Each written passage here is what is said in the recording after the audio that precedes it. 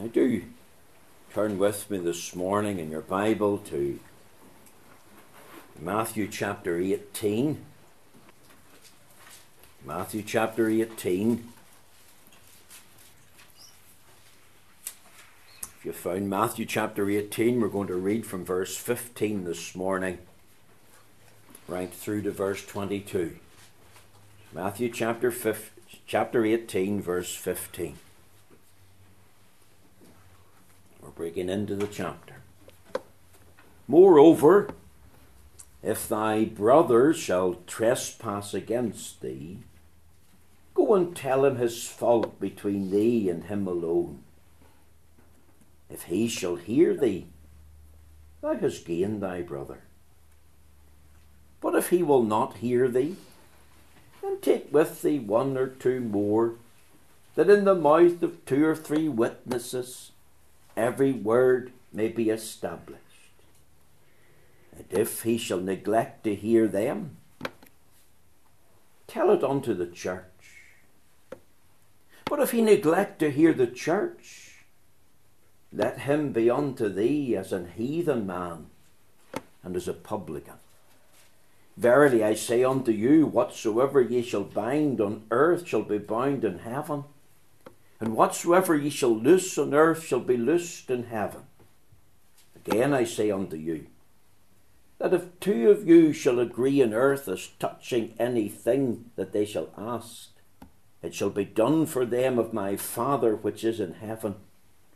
For where 2 or 3 are gathered together in my name, there am I in the midst of them. Then came Peter to him and said, Lord, how oft shall my brother sin against me, and I forgive him? Till 7 times? Jesus saith unto him, I say not unto thee until 7 times, but until 70 times 7. Amen. We'll end the reading there at verse 22, and we pray that God will stamp with his own approval and blessing this reading of the Holy Scriptures. Now, my text this morning is taken from Matthew chapter 18 and the verse 20. For where 2 or 3 are gathered together in my name, there am I in the midst. Now, I want us to think today, very simply, of the presence of Christ in the midst of his church. Now, let's put the words in the immediate context. If you look at verse 17, you'll see the word church. Now, what does that mean? It's a Greek word. It means called out ones or called together ones. That would be a good way to describe the church. Called out ones and called together ones. Literally, it's an assembly or a congregation of called out people from a life of slavery to sin and Satan, and called together to assemble in the name of the Lord Jesus Christ. And the assembly of the church, the meeting of the congregation, is usually in connection with worship of God, with prayer that is offered, and even in the context here of church discipline. Because Matthew chapter 18 verses 15 to 18 is all about how to settle a church dispute. 2 brethren, or it could be 2 sisters, has had a dispute. One has sinned against the other. One has done wrong against the other. And the offended brother goes to the offender and he tells him of his sin. He points out his fault and he tries to resolve the matter privately. If that attempt fails, he goes back again. He takes with him 2 other believers to hear the dispute and try to find a biblical solution. If that fails, then he tells it to the church. That is, to the church representatives. And then the church then hears all the details and waits on the Lord in prayer. No doubt deliberates among themselves seek God's counsel, seeks his guidance, his wisdom and help, and calls for repentance and grace to be evidenced in the life of the offended individual. And if there's no repentance, after space has been given for such repentance, then the offender, the one who's done the wrong, is removed from the body of the congregation and no longer regarded as a member or a brother of that assembly. Now, this is Christ's teaching. And it's obvious that he has said this, that the church exercises and follows this kind of teaching when any kind of dispute arises in the assembly of his people. Yes, of course, when sin manifests itself and breaks out in the life of a congregation, it's sad, it's hard, no doubt it's difficult to cope with. Yes, there are serious consequences, but let's remember the testimony of God is at stake. The honour of the Lord is involved. The purity of Christ and the gospel has to be taken into consideration. And of course, that's one of the reasons why the church meets for prayer. And I'm convinced in my mind that's the significance of the verse 19. Again, I say unto you that if two of you shall agree on earth as touching anything that they shall ask, it shall be done for them of my Father which is in heaven. The church gathers at the appointed time for prayer, and the church seeks the mind and the counsel of the Lord. Now we come to verse 20. Think of the church now meeting for prayer, meeting for worship, meeting for any other purpose, even for church discipline. And listen to what Jesus says. For where two or three are gathered together in my name, there am I in the midst of them. Now, these are well-known words. They're very instructive, and they're certainly highly important, and we should take serious note of them. And that's what I want to leave with you today. Three things in the text. We're thinking of the theme now, the presence of Christ in the midst of the church. Think first of all of the fact of Christ's presence in the church. Note its simplicity. For where two or three are gathered together in my name, there am I in the midst of them. You see, certain people think of the word church and immediately they think of a big building, like a cathedral. They think of large numbers. They think of lots of pomp and ceremony. They maybe even think of a set liturgy. They think of a body having loads of resources and plenty of rooms. And if these are absent from one's visibility and not evident, they don't think of the word church. But I want to stress this morning that none of the above things I've mentioned are essential to the church, because God's people can meet in small numbers. Here we are, 2 or 3. And God's people can meet in humble surroundings. And it's often the case that there is no ornate buildings for God's people. They're certainly not the greatest of furnishings. There's not loads of money in the bank. But even though there's small numbers, and even though there's humble surroundings like what we have had for this past 16 years, the key is to meet in the Lord's name. That we have come to worship Him. That we have come to praise and honour Him. That we have come to pray to Him. That we have come to conduct our affairs, our business in a manner that is glorifying to Him. You see, His promise is what? Is to be there in the midst. Get the picture. Simple. 2 or 3 in my name. Even humble surroundings. A people called out from the world. A people delivered from a life of sin and slavery to Satan.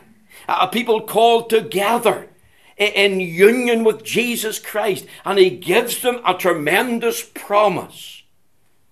Where 2 or 3 are gathered together in my name, he promises to be there also. Let me ask the question this morning. It's been in my mind all week. Why do we come to church? What is our primary reason? Do we come out of habit? Do we come to meet with the few friends that are here? We come because we identify with the Free Presbyterian Church as a denomination? Do we come because, well, it's something to do on a Sunday morning? Do you feel, well, I've got to go because I've got an obligation. I've got a role there. I've got a job to do. I come because my family's here. I come because I like it here. You probably wouldn't be saying, well, I come because I enjoy the preacher or the preaching. But what is the primary reason? We'll ask again, what is the primary reason for attending church on a Sunday morning? And here's the answer, folks, and it's very simple. And whenever I thought of this, it jumped out at me and it thrilled me as well. Here's the answer. The primary reason for attending church is to meet with Jesus Christ. Christ has promised to be in the midst. Why go to church? Children, young people, here's the answer: to meet with Jesus Christ. And it's as simple as that. And glory to God, it's as sublime as that. Hasn't he said, for where 2 or 3 are gathered together in my name, there am I in the midst of them. Not only note its simplicity, but note the certainty. You see, this is a promise here. Every time we meet in his name, he is not apart from us. He is not aloof from us. He's not distant. He doesn't stay away. He is present. He says, there am I. Now, of course, he's not physically present. You're looking around. Where's Jesus? He's not physically present. Sure, he's not. It's a reference to his spiritual presence. That's his real, vital, living presence of the risen Christ. After his death, his resurrection, his ascension to glory, he went back to heaven. He sat down at the right hand of God. The Lord said unto my Lord, sit down at my right hand until I make thine enemies thy footstool. And Jesus Christ, of course, is there as the God-man. And he's there as the mediator of the new covenant. He sits at the throne of God in the role of prophet, priest and king. And we read in Hebrews chapter 1 verse 3, who being the brightness of his glory, the express image of his person, and upholding all things by the word of his power, when he had himself purged our sins, that's his death, sat down on the right hand of the majesty on high. And where is Jesus Christ today? He is sitting as the God-man on the right hand of his heavenly Father. But by his Holy Spirit, when the church meets all over the world, in thousands of different places, in hundreds of different time zones, Christ is spiritually present. And it's as real and as vital and as living as if he was bodily present. And I want to tell you this morning, this is not a vain thing. This is not just an idea. This is not something imaginary. This is not something that's just pure empty rhetoric or a mere fantasy. Christ has promised to be there. So when you think of the fact of Christ's presence in the midst, think of how simple it is, but think of how certain it is. Notice something else. Note how practical it is. Because there's not only a simplicity here and a certainty, but there's a practicality. Let me tell you what Christ does for us. He precedes us when we come to worship. What he's really saying is, before you meet together in my name, I'm there before you. It's not just that I will be there, or it's not just I will come and be present among you. It's not just that I am present, but I'm already there before you. He goeth before you. He's there first. He's the first comer every time we meet in his name. He's there before another's there. He's even here before Sammy, and he's usually the first here. Isn't that encouraging? Our gathering is always unto him. He's the one that is going before us. He not only invites us to come and meet with him, but he initiates it. The Lord draws, the Lord moves, the Lord guides our hearts.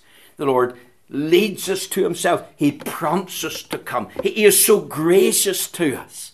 I was thinking in Genesis 49 verse 10 of old Jacob, when he was lying dying in his bed and he got his 12 sons around the bed. And we'll not go through all the name of the sons. They were there in the shape of a horseshoe.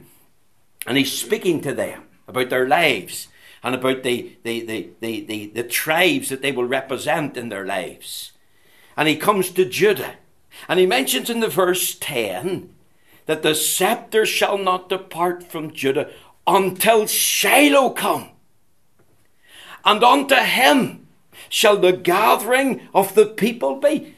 And that's a direct reference to Christ. The name Shiloh is a name for Christ in the Bible. Christ came from the tribe of Judah. Unto him shall the gathering of the people be. That means he precedes them. He's there before them. Now every sinner, of course, is called upon to go and gather to Christ for salvation. And their testimony is, the Lord has called me to himself. The Lord has chosen me for himself. The Lord has cleansed me in the blood. The Lord has commissioned me. The Lord has counseled me. The Lord cares for me. The Lord comforts me. And of course, what's true of the sinner is true of the saints of God. We gather unto him. We gather around him. We gather in and through him. You see, let's think. Here's the announcement. Lord's Day services. 11:30 we'll meet for worship. And he's here already. He's first. He's waiting for us. We have to say with Peter, it is the Lord. Not only as he precedes the people of God, but he's preeminent among them. Notice the word midst in the text. You see, isn't that a central position? Isn't that a prominent place? We could really say it's a preeminent position, couldn't we? You see, as we meet, Christ is in the midst. That's his rightful place. It's his right by virtue of the victory of his redemptive work upon the cross and his resurrection bodily from the dead and his ascension to God's right hand. If you remember back, and we'll turn to this a little moment, in John chapter 20, the disciples were in the upper room. It's the Lord's Day evening. And Christ came and stood in the midst of them. And you know what he did? He showed them his hands and his feet. He showed them his wounds. Why did he do that? Was he not showing them proof of the victory of his death and resurrection glory? Was he not announcing by these wounds in his hands his victory over sin and hell and death and the grave as he stands in the midst? Think of another picture.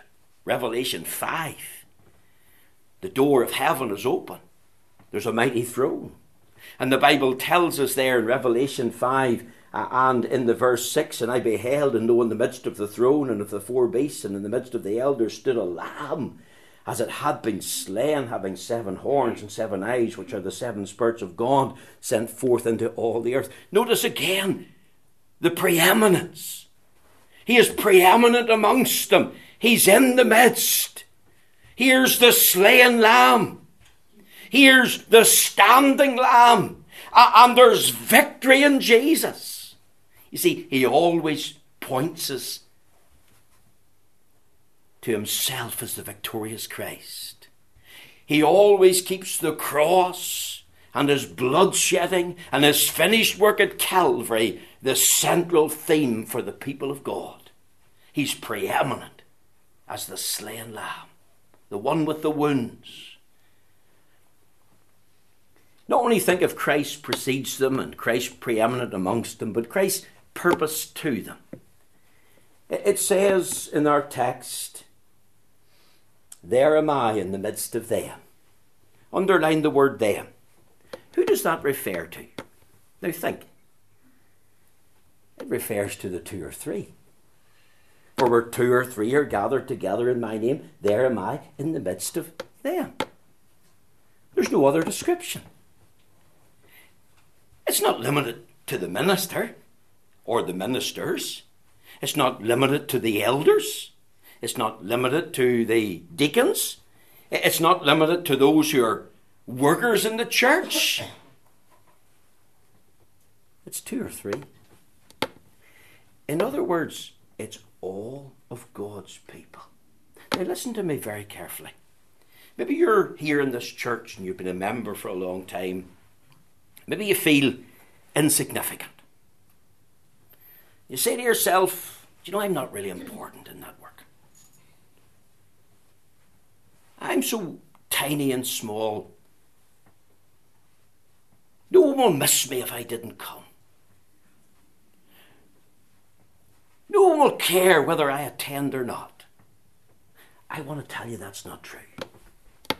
And you know why it's not true? Because here's Christ's purpose for you. He wants to be near to you. Yes, he precedes you for worship. Yes, he's preeminent. But his purpose is to be near to all of his people. And he's calling us to meet with him. And he is very much interested in you. Surely that's one of the greatest incentives to come to the house of God. We come to meet with the Lord. That's our primary purpose. But we meet with the Lord, and I discover in meeting with him that he's interested in me. Even me, who feels insignificant and worthless and a nothing and a nobody. And it wouldn't matter if I was absent. It would matter to him. We gather to Christ. Think of a hub and a wheel.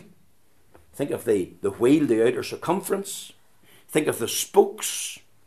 And they're all joined in, not only to the circumference of the wheel, but the hub. And it's interesting that the closer that the spokes get to the hub, the closer they get to each other. And you see, the Spirit of Christ is really the spirit of unity. And there is a sense of unity and a sense of purpose. And it's tied into Christ because Christ is guaranteed and promised to be present. And it applies to the gathering of the church. It applies to us in the Christian home, mummy and daddy and the children getting together. It applies to the family altar. It applies to so many things. I can't think of one thing where there would be a gathering and Christ would be absent. There's the fact of Christ's presence. Notice very quickly the focus of Christ's presence. You see, we'll ask another question. Why does Christ come to be present with his people? What's the reason? We could say to the Lord Jesus Christ, Lord, why do you precede us when we come to worship? Lord, why are you preeminent amongst us? Lord, why do you have this purpose? And here's his answer. To strengthen, to encourage, to assist, to help, to do us good, to bless us in our time of need. He isn't a spectator, friend. He's not standing in the shadows. He knows us. He knows our needs. He knows our fears. He knows our wants. He knows our wishes. He knows our individual needs. He knows our congregational needs. And the Lord is so good.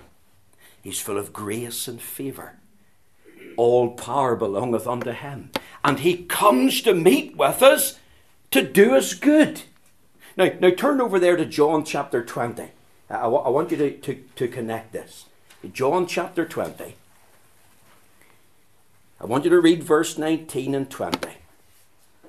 It says, "Then the same day at evening, being the first day of the week, when the doors were shut, where the disciples were assembled for fear of the Jews, came Jesus and stood in the midst and said unto them, Peace be unto you.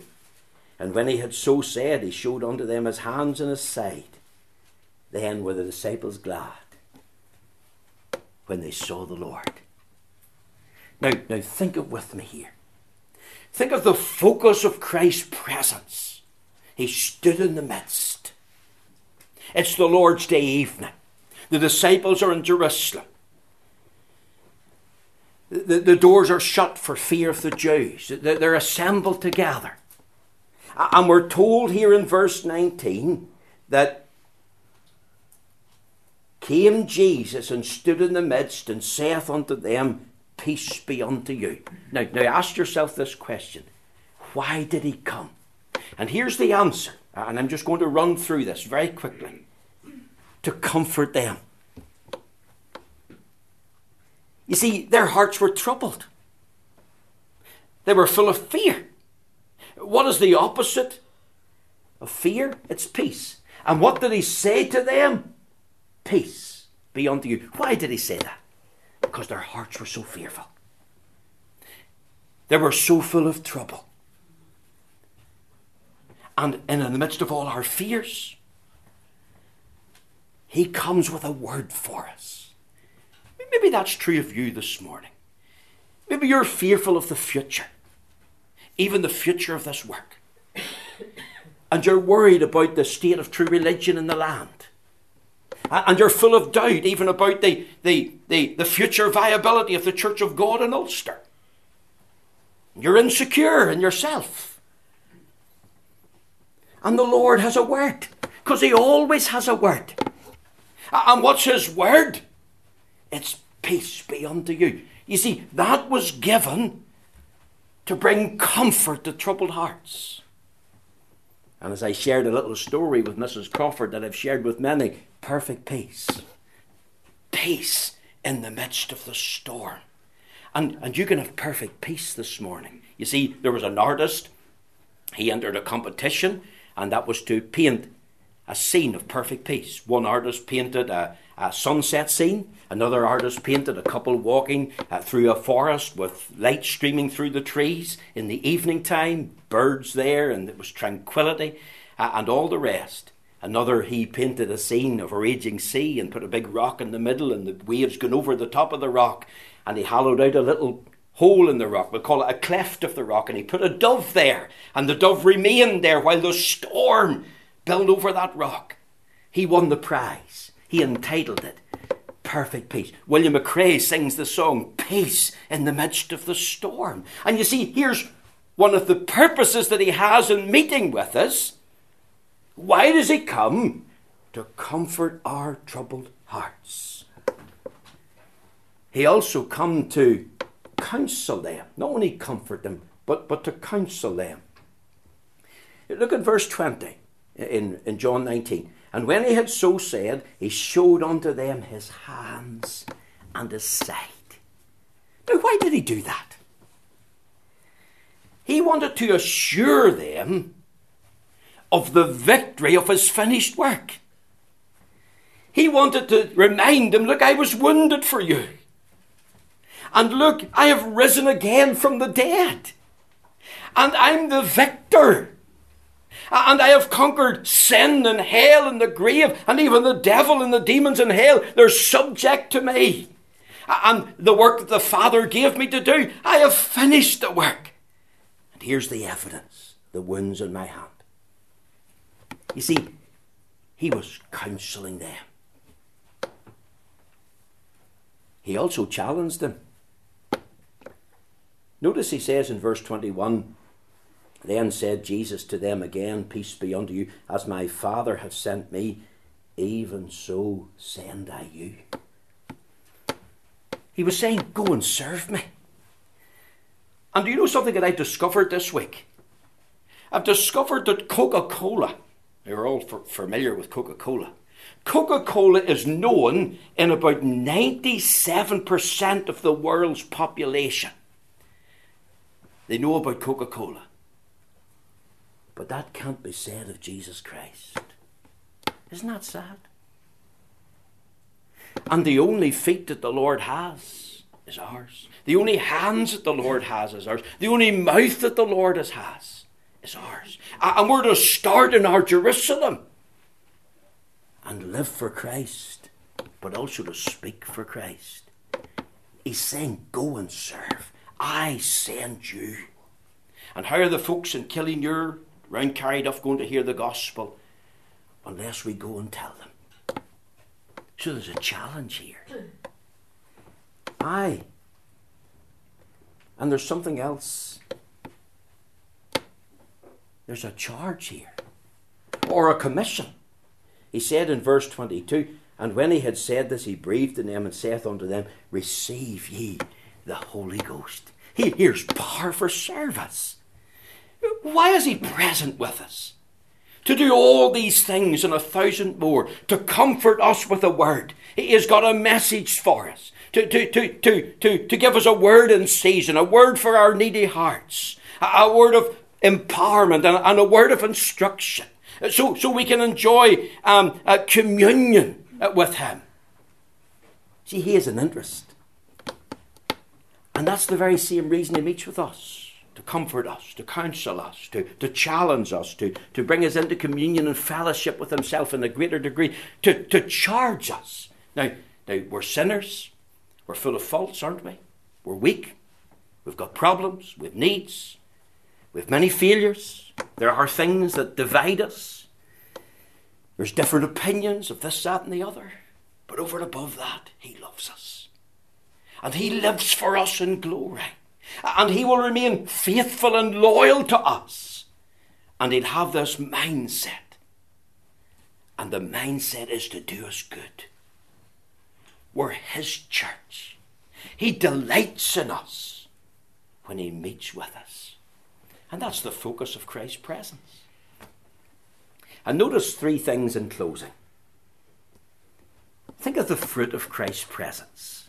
You see, if Christ meets with us, and he has got this intention in his mind when he meets with us, then what's our response? Should it not be threefold? A resolution to Christ, resolve to be present. If Christ wants to meet with us and he's there before us and he's in the midst to bless and do us good, then is that not a great incentive to come? An opportunity to meet Christ. The church ought to be an oasis in the desert. It ought to be like a heaven on earth. It ought to be a place of rest and refreshment. Oh, it's not perfect. This church is not perfect. This preacher is not perfect. Full of faults and indifferences. Full of problems. But if the presence of Christ is here, then we should endeavour with resolve of purpose to come to every meeting that we can as the Lord gives us health and strength. Because I go to meet with the risen Christ. See, if that doesn't encourage you to come, be faithful to the house of God, nothing will. Christ has promised to be here. Thomas missed out, remember, in that John 20 first meeting. He was absent. And he carried on in unbelief for 7 or 8 more days. And just think of that. The disciples who had already seen him, then were the disciples glad when they saw the Lord. But Thomas wasn't glad. He was sad. And he was going about with the weight of his shoulders. Why? Because he was full of unbelief. I don't believe it. Until he's seen Christ. Got his eyes on him. And what a change the Lord made. There's a reverence for Christ. You see, if he meets with us, then ought we not to magnify him and honour him and fear him and seek to have fellowship with him with nothing in between? Someone has rightly said a pure view of worship is because of a pure view of Christ. And it's easy to have pure views of Christ. Do you have a pure view of Christ this morning? Is that why you have a lack of reverence for him? That the fear of the Lord isn't upon you? And one final thing, there's a rejoicing in Christ. We sang Psalm 122 deliberately this morning.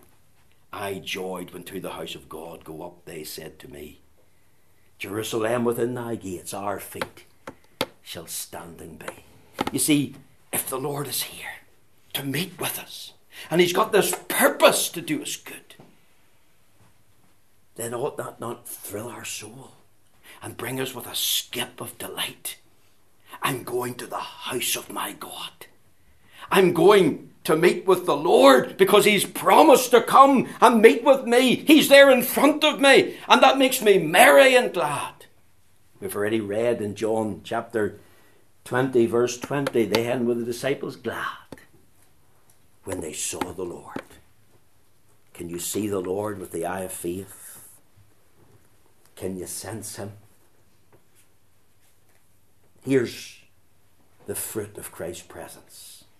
There'll be a resolution among God's people to be present. There'll be a reverence for the Lord. I want to magnify and honour my Lord. And there'll be a rejoicing in him. Is that true of us today? May the Lord take these few thoughts and bless them to our hearts.